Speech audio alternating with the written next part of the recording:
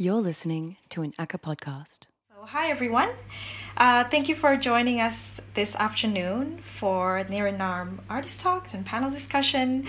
We're bringing together artists from our Niranarm online program, and we're really excited to welcome everyone today.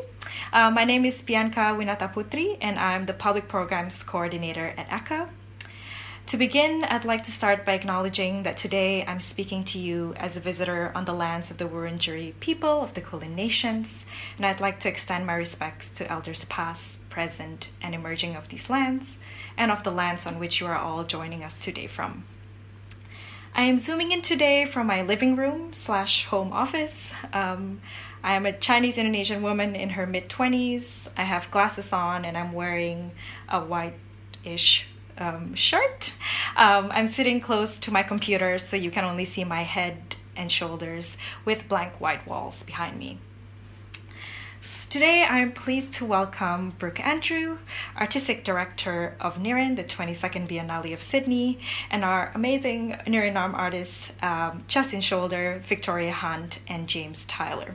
So Brooke, I'll hand it over to you. Yama Bianca, yama everyone. It's a real pleasure to be here. I'm so happy. I mean, people just keep saying to me that Niran is the Biennale that just keeps giving, but really the artists are giving more and more and more. Yama ngajing and daraga ngaju Brooke Andrew, Brooke Garu Andrew, ngaju Wiradjuri and Celtic Ngunnawal. I pay my respects to the Bunurong, Bunwurrong and Wurundjeri Woi-wurrung peoples of the Eastern Kulin Nation, known also as Melbourne, and pay my respects, of course, to their elders, past, present, and emerging. And I'm just really so happy to be here with Victoria, James, and Justin, because, even in all of the height of the Biennale, James and Victoria and I have not even met in person. And so, something like this is a bit of a buzz for me, doing the Niran, the Biennale, to work with so many incredible artists right across the world, and also, of course, in our own, hometowns throughout Australia, has just been a total blessing. So I'd like to hand it over to you, Victoria, and then James and Justin to maybe introduce yourselves. Tell us a little bit about yourself. Thank you, Brooke.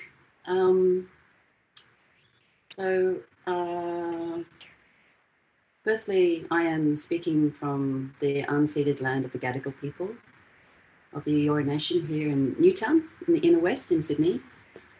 I'm speaking from my living room, which is on the back wall are photos of my family and my ancestors and other items, tonga, treasures that make me feel really at home. And I've got curly, reddy brown, frizzy hair I'm wearing a dress, and I've got a Pounamu greenstone necklace close to my chest. And I'm mid-frame.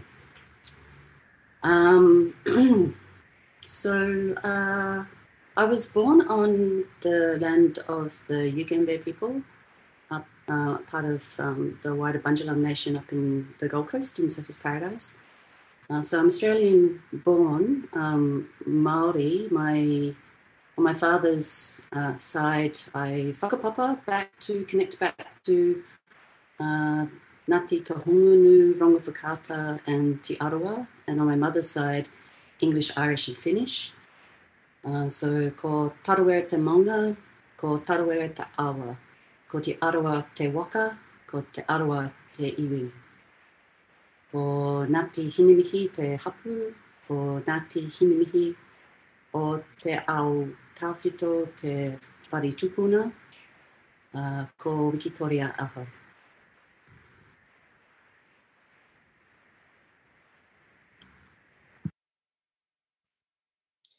Nāmani, I'm James Tyler. I'm a Ghana, Māori, English, Irish and Scottish, Norwegian, Australian artist. I'm meeting you from my home in Canberra on Ngunnawal, Ngambri and Ngadigo country. And I'm wearing a white shirt and I'm on a white background and I have a nice Mediterranean tan and short dark hair. Yeah, a little bit about my practice. So my practice is really informed by my heritage. So predominantly my practice has been about basically Australian history and the tension between my Aboriginal ancestry being Ghana as well as my British colonial ancestry. And I've also made work about my family from Aotearoa, New Zealand. And the works have been very personal experiences of mine where my contemporary history has kind of intersected mainstream kind of national narratives in Australia. And they have, my practice more recently has been predominantly photography, but it has opened up to things like food, cultural object making, as well as photography. And during Niram and Niram Naam, I have showed my first video work, which you'll see a little bit of. Thanks. Hello, my name's Justin Taupalasidu Shoulder. I'm calling you now from Gadigal and Wongal country of the Eora Nation. I'm in my living room. The walls are turquoise. I have a very colourful poster behind me, which marks the performance I did last year, and other objects from my travels. I'm wearing an orange shirt by House of Helmudi, which is my partner's label, and it's covered in a leafy kind of design. Similarly, I have a bit of a tan because I went to the beach yesterday, and I am in my mid-30s with short brown hair. I'm a Filipino artist, mixed Tagalog, Ilocano, and European, French, Irish. When I describe myself often in the institution, I say something, but really the more I think about it, I think of myself as a storyteller and a co-creator of spaces. So I often talk about the nightclub being my education, but I also have a university education in digital media. But I really think that my practice is so informed by such a particular lineage of queer performance art, as well as more ancient forms of storytelling. I co-create spaces with my partner, Matthew Stake. We've been creating an event called Monster Gras, which is a kind of alternative Mardi Gras event at the Red Rattler Theatre for the last 12 years. I also co-create events with my good friend Benji Ra, who's also the Filipino diaspora. And we've been making films and balls and a kind of very wide range of art forms for the last 5 years. Yeah. Thank you, Justin. Victorian James. I should say I'm wearing a black t-shirt. I've got my long hair pulled back, so it kind of looks super short at the moment. And I'm in my studio, actually, some art wrapped up. Actually, this is Nongana Marawili's work, who was actually in the Biennale of Sydney, but I can't wait to get it out. But we're here really to talk about the three video works, which are part of Niram Naam, and I was so happy to hear from Max and Annika from ACCA to really kind of bring a film festival-esque presentation of Niram to the world via Melbourne. And I because of COVID, the Biennale, as most of us probably listening here, you had to close down for some time, but did reopen. But the thing is that often film or video presentations is kind of lost. You can't take a photo of that. You can't do a snapshot of that video. But before we get into us talking about storytelling, language, repatriation, country, healing, all of the powerful, inspiring motivations, everything that these three artists do. I think we could maybe just see a little snippet of their work. I'm hoping that you've all seen their work in full, but let's just play now. Just it's going to be 6 minutes. I think it's about 2 minutes, little snippets of Victoria James's and Justin's work.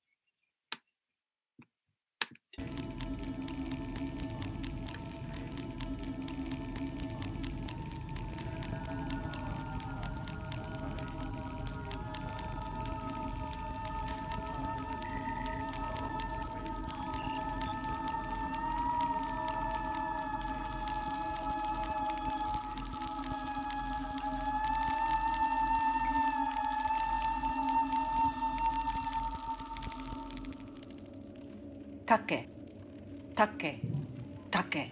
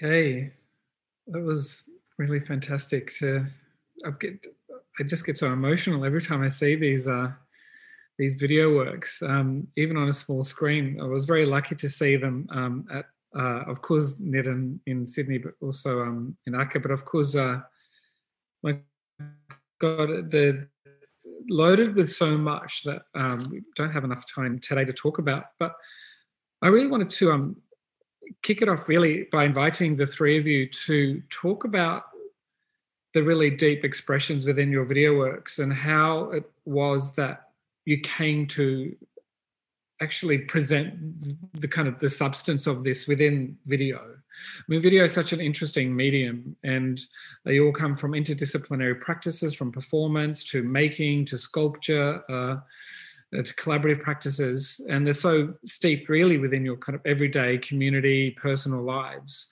And I was just wondering if each of you, maybe James, you can talk first, and Justin and Victoria, in order of the filming of the little snippets of those videos, and maybe just talk about what that experience was like. I mean, James, you were mentioning this is the first time you've created a video like this, and I remember when we first talked about that and what it meant for you.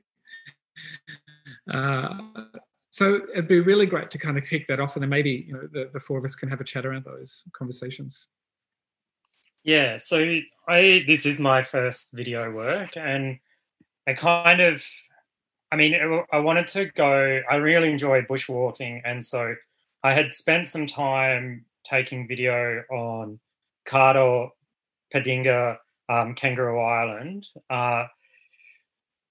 back maybe 3 years ago, I want to say. And essentially I walked part of the area that was burnt in the recent bushfires last summer. And it was on the western side of the island. And so I spent 4 days walking, filming, and just spending time on Kata. But it's kind of it's a weird space culturally for Kaurna people. So it sits at the end of the Fleurieu Peninsula on the most southern part of the Kaurna boundary, and it's a shared space between Rumanjeri, who are a clan of Ngarrindjeri, as well as Patpanyunga people, which is the southern Kaurna people. And the island had been cut off from the mainland from about 10,000 years ago when the seas rose up. So Kaurna and Ngarrindjeri people had been on the islands, on the island for maybe 50,000 years. And so it's got a rich cultural space, but it still has stories. So Kaurna have two names for it, Kata, which just generally means island, and Patpananga, which means the dead place. And so Kaurna people in the south face their dead towards the island when they bury them in the grave, as a cultural ritual looking back at this place. And it ties into cultural Ngarrindjeri stories about how the island was cut off. So without going into the story too much, because it's not really my cultural story, but the island, when it rose up, two women in the Ngarrindjeri story about the island becoming an island rather than part of the mainland, they drowned in the passage over. And then the man who asked the water to come up sat under a she oak tree, and the sound of the she oak tree was the women screaming. So it's sort of in the forming of Kata as an island, it basically became quite a dark kind of cultural space. And so this idea of like the island of the dead just keeps on reoccurring. So there's that part of the story, but then people stopped going there about 2,000 years ago.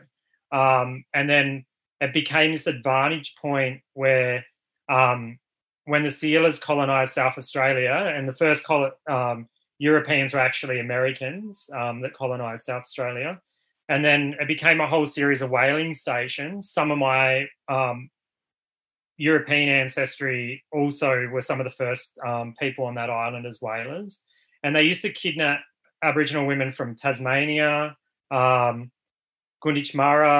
Ngarrindjeri and Kaurna, particularly more Kaurna and Palawa Tasmanian people, because those places were easier to colonize, like easier to pick people up rather than the rough shored coast. And so there's this real story of slavery on the island, and then there was actually a firm trade of women. And so as my film kind of goes through, it references these stories in a very subtle way. So you kind of approach from the sea, looking at the island across the passage where the women drown. And then as you move on to the island, there's little references to these cultural stories as you go through. So it's, yeah, for me, it's a very abstract, silent film that just shows you the visual references to those narratives. And also, we didn't get to see it, but there is a lot of language, which is really beautiful to see. That kind of looks handwritten in a way in the original film. Maybe could you just mention a little bit about language and the kind of empowering motivation for that for yourself? Yeah, well, language has been an interesting one. So it's come in and out of my life at different parts. So like I grew up not on Kaurna country, so I didn't have access to Kaurna language, but I grew up in Menindee in far west New South Wales. So I was learning Barkindji, and Barkindji actually has some similarity in language. Actually, we share a lot of words. Even though we're so far away from each other, it's just a bit of an anomaly. So I grew up with language, and then I moved up to the Kimberley, and a lot of Aboriginal people working up there when I was in my teen years spoke a Nunga Creole. So I grew up with language, and then when I was living in Adelaide, I found out exactly where my Kaurna ancestry came from, and then there was the access to learning Kaurna language. So it's just been this ongoing thing for about 7 years where I've just slowly been building it up. And we just, like it's mostly what we use at home is like my son's name, middle name is Kaurna, Mapu, Eastern Quoll, which is his totem. And like we use a little bit of version language at home where if we don't want other people to know what we're talking about, we use Kaurna language. But I'm also constantly doing a lot of background research. It's not necessarily informing my practice, but trying to help and contribute to the Kaurna language community. So I'm just starting to get my head around like building a basis of language. And so just to give people an understanding, Kaurna was spoken for probably 60,000 years, and it's changed over the years because there's long form words, which means it's more recently formed.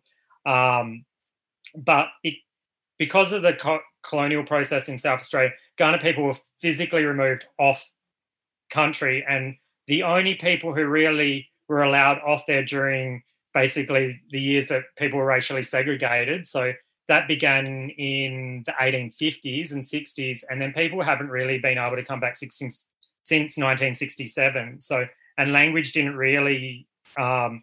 really spoken since about 1930. I think the last Kaurna fluent speaker sadly passed, and then it was revived in 1989. And then I think Jack Buckskin was the first fluent Kaurna speaker and taught his children. And then since then, he's taught some younger people in the community who are now fluent speakers. I'm not a fluent speaker, but that is my aspiration in life, is to be a fluent speaker and contribute to language revival and be just one little cog in a larger, reviving of the language. But yeah, I mean, language is just such a humbling thing. It's a whole other way of seeing the world. I can't really explain it unless you're a bilingual person. It's really hard to understand. Like a Kaurna worldview is so different to, a British English worldview. They're just so different. Yeah. Interesting. My son's name is Marby, which is, of course, Wiradjuri for the Eastern Quoll. So, I mean, there's very similar language lines there. Thanks so much, James. Justin, explosion of colour and like extraordinary spirit beings there as well. Could you give us a little rundown on that? Because I know when we were first talking about this film, how important it was for you to really embark on this journey. Yeah, for sure. I mean, initially for Niran, we were going to present a live work. So I was going to present a episode from a new body of work called Eon Dagger. I've actually been working on, I call it my body of work. It's called Phasma Hammer for the last 10, 11 years. Phasma, spirit, hammer, kind of like the Wunderkammer. So it's this kind of like, I guess like a bestiary of these mythical beings with their seeds that come from club performance and an investment in mythology, both imagined but also foundational in my Tagalog Ilocano ancestral lineage. Eon Dagger kind of, it imagines an ecology that is parallel to my own here, and it's really an investment in craft, in performance, in collaboration. I have to really acknowledge that work is really part of the skills and artisanship of so many different people. I co-created the film, particularly with Tristan Jale, who I work a lot with Club Arte as well. He's a visual artist, and he was the one who did a lot of the compositing and co-directed the work with me. And the soundscape is created by Filipino artist Karina Leto, who I've been working with for the last 5 years, as well as with live works as well. Victoria Hunt's actually my mentor and collaborator as well, and we've been working together. I mean, I've been training with her for almost 10 years on and off, and then much more closely for particular works for the last 5 years. Gosh, it's such a hard work to describe, but it's kind of the introduction to this space. It kind of comes from the sky world as well. So in Tagalog mythology, there's a space of creation. And for the last, with Club Arte as well, me and Benji have been using that as a framework, as a space of possibility, both within our kind of participatory balls, but also in the virtual space and in Filmland. The conception of work, I was thinking a lot, it was just kind of coming out of the bushfires in March.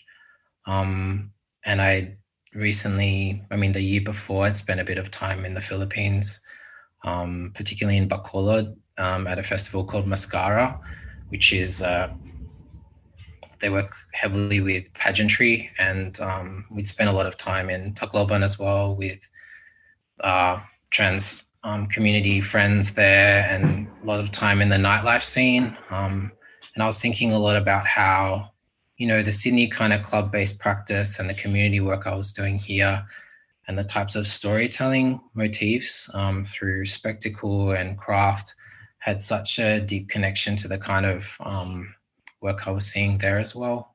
And so it's a kind of meeting of, I call it kind of like an eco-pageantry. So it's, you kind of bear witness to these beings that can transform and mutate, evolve and devolve in a non-linear fashion, from mollusk to fungus to bird to dinosaur. And I guess it's trying to give this sense of beings emerging from ashes and the muck to co-create a resistant ecology. So yeah, that's kind of the main impetus for it. And I imagine there to be other episodes, both live and in the film space. Yeah. In some ways, all three of your works do continue and reflect and mirror kind of your I suppose the physical spaces that you're in. And Victoria, your work when Pascal first showed me, that video work, I was completely blown away by. Anyway, I would love to hear, for you to share a bit more about this. Well, my practice has integrated a first love in photography and visual arts, and how I kind of evolved into performance and embodied practice. Has been quite a journey.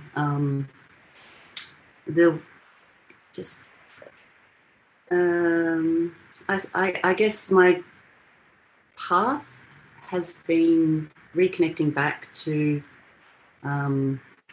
my culture through very intuitive felt sensations through my body and through things that have kind of crossed my path or happened along the way. And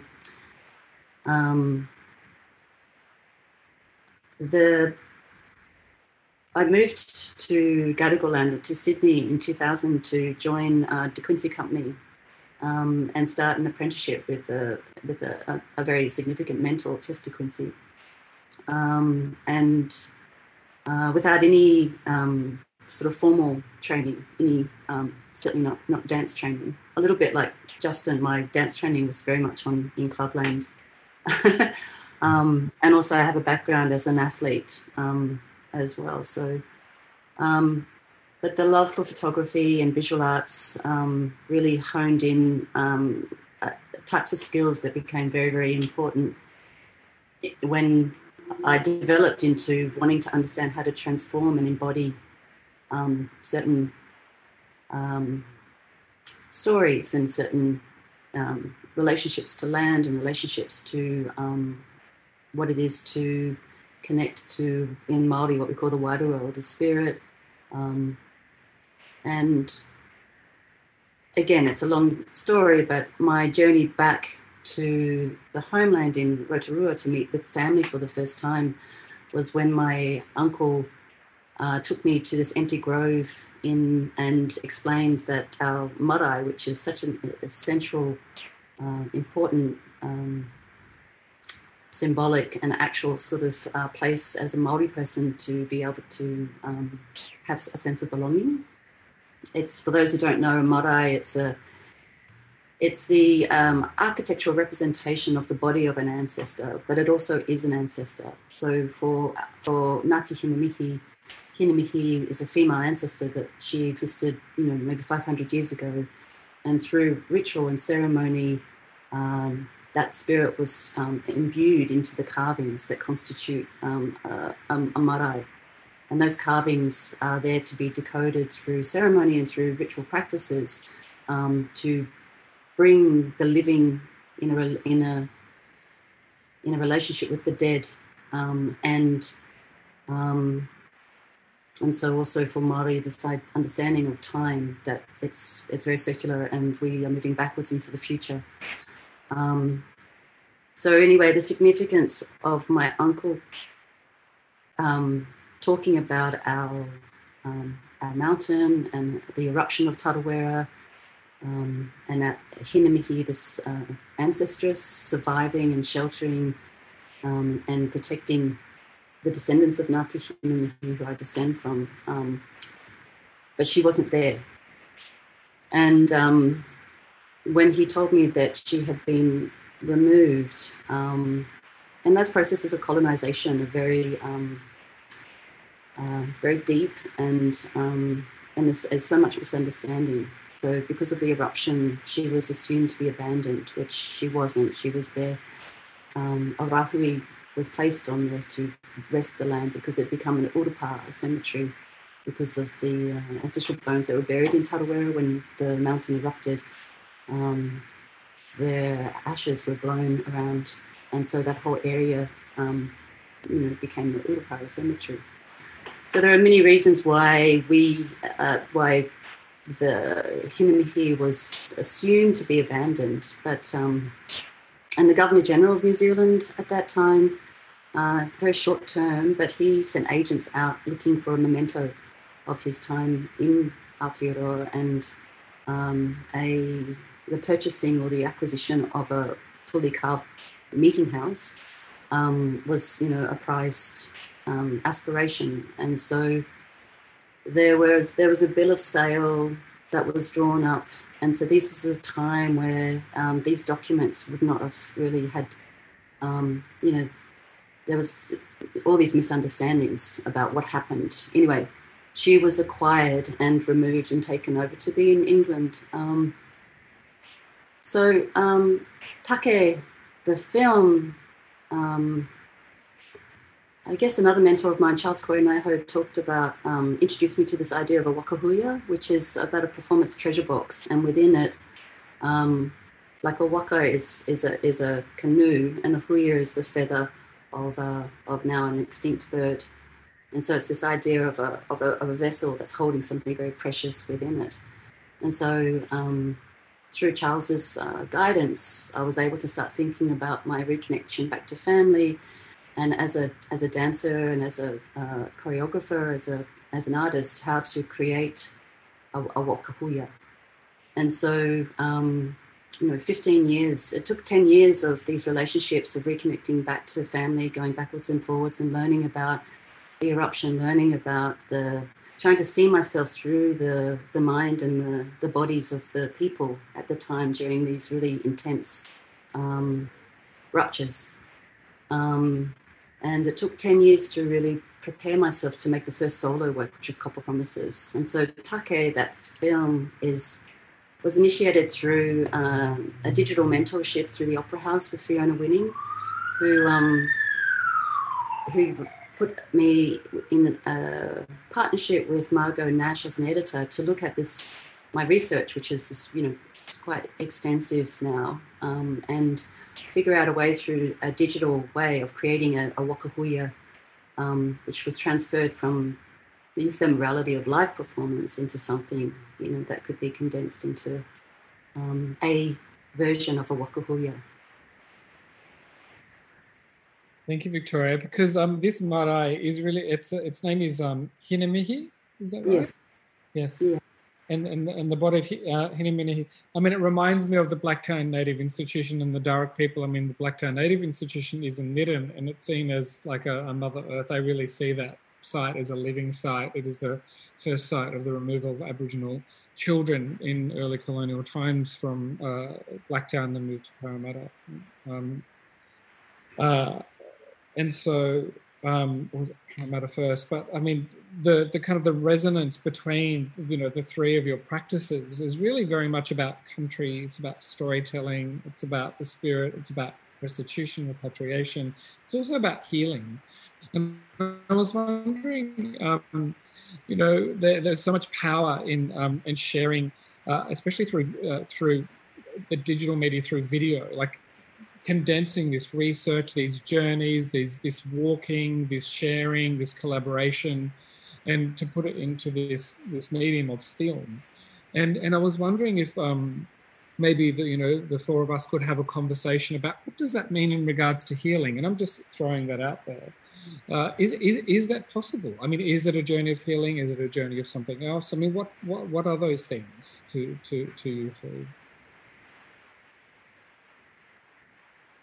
The journey of healing, and just to respond briefly, but I think the responsibility to continue to honour Kinimihi, particularly while she's away, and until she is returned, she's not whole until she's returned back to her homeland to be with her people. So I feel like the healing is, partly these video pieces can travel and continue to honour and keep her warm, and also, share her story. So I feel like that is contributing to that journey.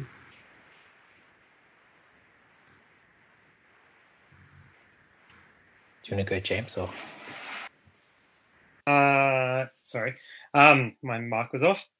I guess for me, it's kind of, the colonial process has definitely contributed to a lot of cultural loss, both like in my family, but also in my contemporary experience. And I feel like for Ghana, we've lost so much, but we've gained so much back through language.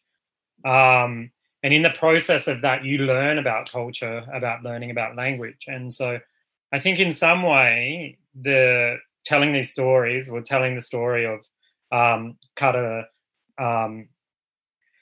it's basically like I then become the person who tells the narrative and repatriates the history of that. And some of the things that are not told, like the slave trade that existed on the island by the whalers and sealers from like 1803 to 1836, before South Australia was officially colonised by the British. There was a slave trade where for £5 you could buy an Aboriginal person, and it's documented, but no one knows about it. And I think in being able to these histories and the treatment of people and the brutality can never be forgiven.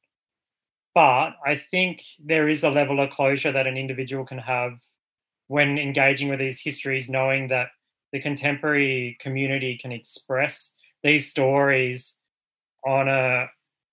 essentially in a safe platform where we can voice it and give power to these histories. These histories can be taken in two ways. You can be empowered by telling these stories, or you can be disempowered by not being able to tell them and having them denied. But I feel like when you speak language, when you talk about those histories, you then are empowered through that. And in some way, history and language becomes a weapon. So I think for me, I guess they are, like, it heals something. But I think for me, making the artwork was the closure that I wanted. I'm still learning so much about the island, and it still continues to, and I probably will never stop learning about it. But I think in that process of telling it, you empower the stories, you empower people from the past, and you also empower yourself and give your feet grounding, knowing the history of your land as well.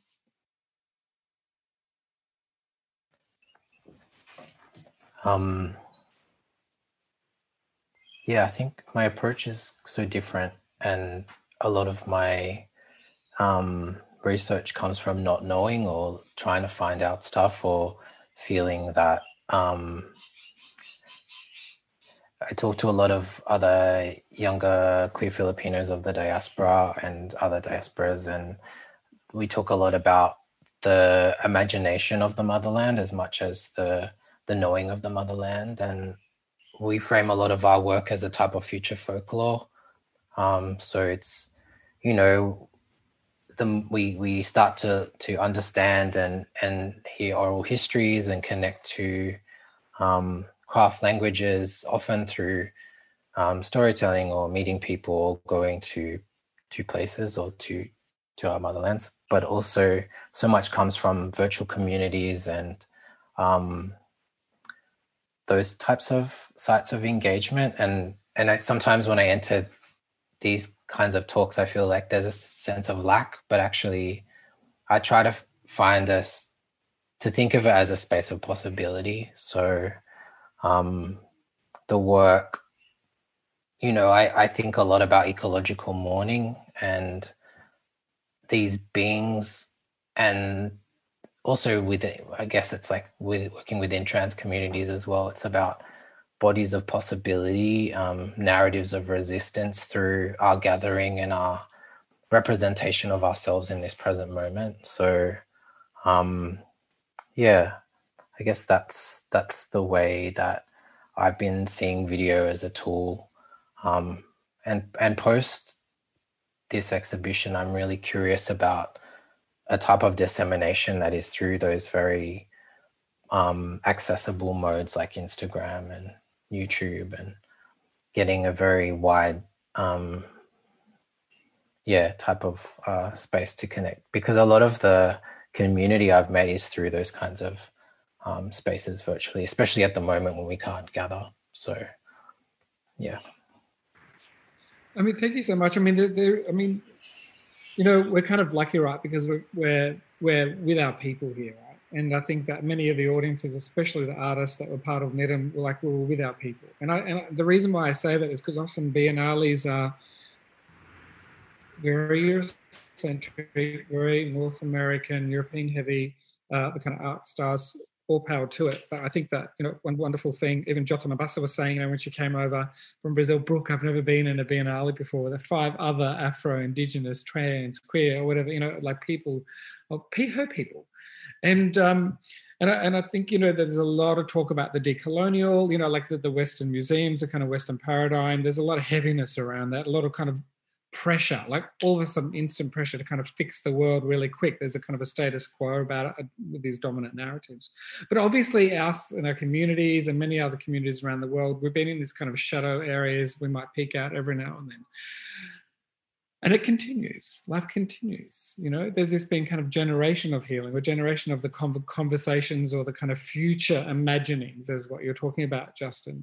And also, James, when you were talking about the acknowledgements of a slave trade, why are we so focused on the United States of America election and kind of everything that goes on there? We look at it as like the kind of powering future of democracy, when really people are supporting Black Lives Matters there. And thank God it came here, and Indigenous Trans Lives Matters here. But many people still don't know about slavery. So I suppose that with that little, I won't go on too much, but there is this status quo, right? There is this dominant culture. But yet, you know, you're all kind of working in these spaces that are still continuing. And I was just wondering if you could maybe, I don't know, do you have comments about that? Like when someone comes up and says, hey, do you want to decolonize this? I mean, what does that actually mean for you?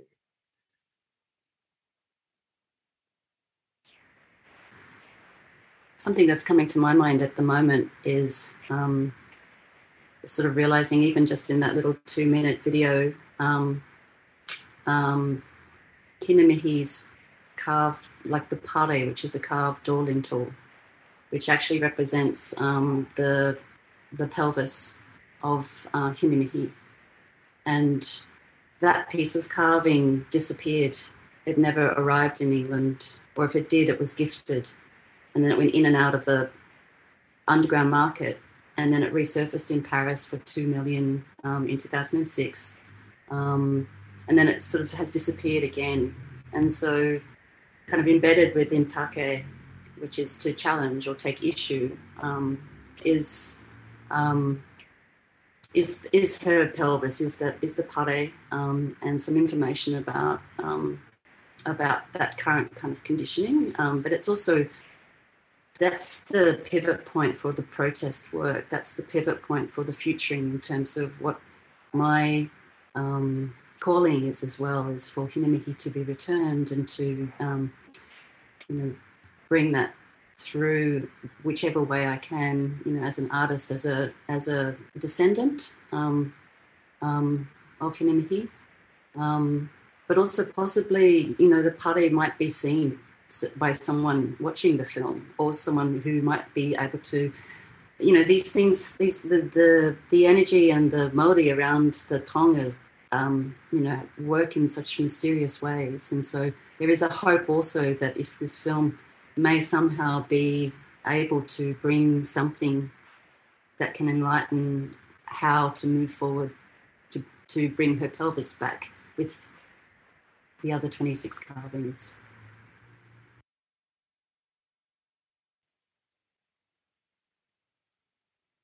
Yeah, I don't know how well I'm going to answer the question, but essentially, we, like, in the Kaurna language community, we were looking for a word that looking for multiple words: indigenizing and decolonizing, and what would that be in Kaurna language? And it was a really interesting moment because we were just trying to kind of sum up a way of talking about how language reclamation has come about. And it was interesting. So what is this word and what does it mean, and how complicated would this word be? Like, we don't even have a word for colonization. There's been recorded proverbs and stories and stuff like that sum it up in multiple words, but then we don't have a word for it. And then straight away, someone just had a lightning bolt moment and they came up with the word Yacha Apa Indi, which means, Yacha means Aboriginal person, just generally, not just Kaurna. It just means proper or fresh, but essentially the word is proper and the word is Indigenous. And then there's this Upper Indi. So you put Upper Indi after a word of an animal because that's you transforming into the animal. So if my son was to transform him into his totem, it would be Mapu Upper Indi. And so you'd transform into that. And so it's a very Kaurna world view way of seeing this thing. So what is decolonization on Kaurna Yata or on Kaurna land?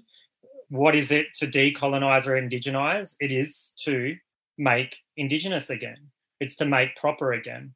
And those things. So for me, when I think about that, decolonization and indigenizing and decolonizing institutions, biennials, and all these things are very complicated when we think about all the different Indigenous people who are challenged by these spaces and by this Euro-American institutional kind of Western gallery space.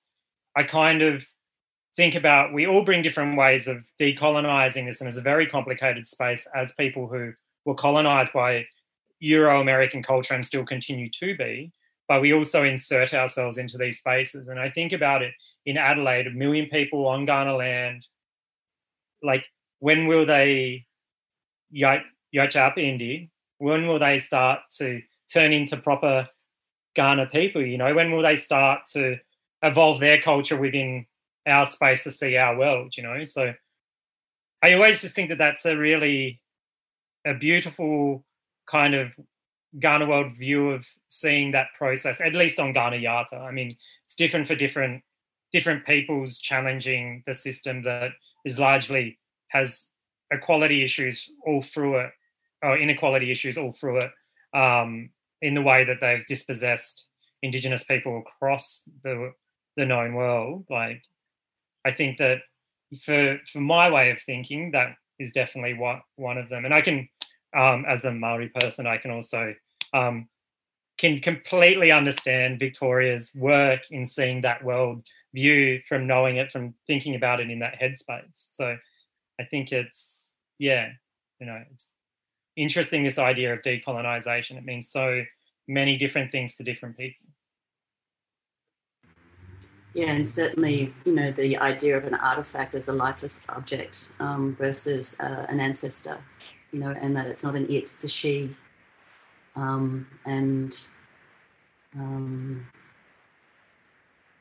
Yeah.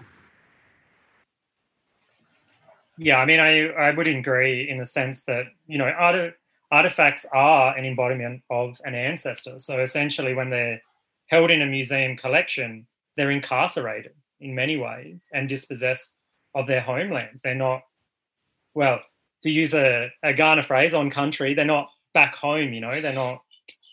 So in many ways, they're just dispossessed. And so, I mean, till cultural artifacts that embody ancestors, until they're really repatriated, our history is not repatriated. We're not at this point of reconciliation until those wrongs have been fully rewritten. Yeah, and rematriation is something that I feel is what we're working towards also with Hinamihi as a female ancestor, and what it is to rematriate.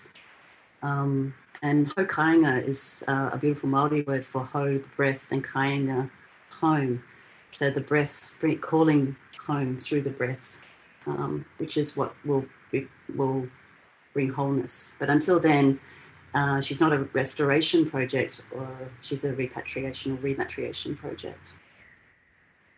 So it challenges those ideas of conservation, and also in terms of economics and custodianship as well.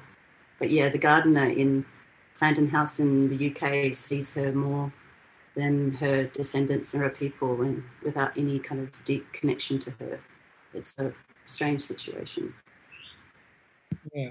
I mean, this kind of preservation or primitivization or incarceration, James, it's such a powerful word to use. And it is so true. I know that a lot of us as Indigenous people feel that, and the museums that are overseas, they're custodians to objects that really they don't understand. But I want to come back to this idea of futurism, because I know, Victoria, you really kind of presented a kind of a futuristic longing, really, or kind of like manifestation of what this film means. What can people see within that? To see her pelvis. Can it come back? Same with you, James. You're kind of talking about like a futurism, and Justin, you've kind of been there a lot. I know that a lot. Like Jota talks about this futurism. Her work is very powerfully embedded with that. I know that yours work and also Benji's and many other artists are also kind of looking at a different kind of futurism, that it is this kind of status quo that people talk about. And I was just wondering if you could touch on that, Justin. Like, what is that kind of futurism that you're talking about that's very different to the status quo? I guess, I mean, we frame it as our future folklore. It's so based in relationships, and it very much as it seems far-reaching, and often people think, like all these kinds of references to science fiction, all these kinds of like pop cultural reference. I guess it's essentially like we're finding a particular language and these motifs and often things that are non-verbal, like a lot of, I guess, the types of futurism or motifs come from Clubland, because it's in these spaces that we can communicate with our spirit in a very kind of supportive environment. So it's through the lace, it's through the flourish of typography, it's in a particular intonation of a beat. So Corinne, my collaborator and composer, she was referencing, she makes contemporary techno, but she also was working with the Kulintang. And so we were looking at particular ancestral instruments from both our, so she's from the Tao community, and I'm Ilocano Tagalog. And so I guess it's like we were curious about how those things can be refracted and reimagined. So we're often not sure what are we allowed to do, what we're not allowed to do, but we try things out. Yeah, I don't know if that's a good answer. What else? Futurisms. I mean, it is a kind of combative language, and a lot of us are doing it in spaces often that aren't seen as well, in kind of more hidden spaces in our gatherings and in the balls online, cultivating those types of I don't know. I think the more I think about it, the more it's something that's hard to describe because it is very intuitive, and that's something I'm leaning more and more into, is really listening beyond my rational kind of and academics. So community motifs that are often also global within the queer space, within BIPOC communities. So yeah. I mean, the three of you really use your bodies, or your hands, you're creating objects, or that powerful presentation of yourself, Victoria. I mean, and also you, Justin. I mean, all of you use your body to connect. And, this is a kind of a transformative, empowering well-being. I was just wondering if you could share a little bit about that. Oh, yeah. You go, Vic. I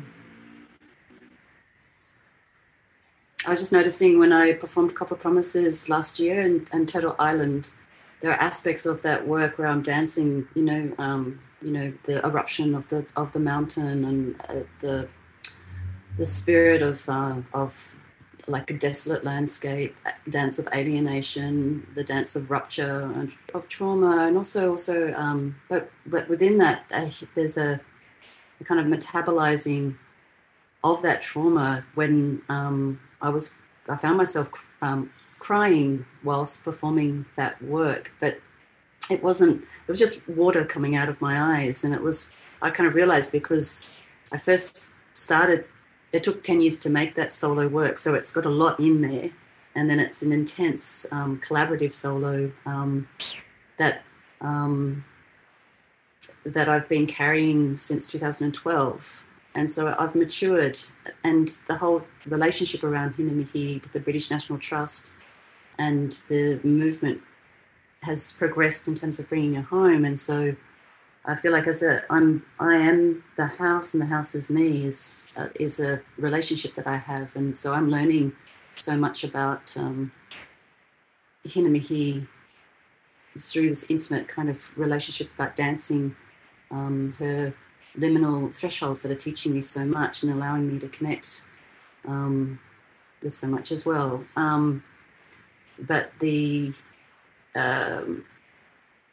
I think the embodiment of, and even the matakiti, which is a seer, like I feel like futuring is something very indigenous. Like I feel, the fact that I can kind of recite my genealogy 26 generations back to Ngā Toroirangi, who was the navigator of the Te Arawa canoe that came to Aotearoa. Like that foresight to be able to somehow leave that information for someone like me to be able to come back to and then understand that lineage. I mean, that's something that I think as creators as well, with Justin, is sort of thinking about, making work for the futures to come. So I feel like that's a very indigenous way, and just the relationship to dreams, and with the matakite, which are the women who are seers, and they wore the kawakawa on their head and could sort of see beyond into other dimensions and be able to travel and then bring back information. So this is very, I feel that this is very embodied.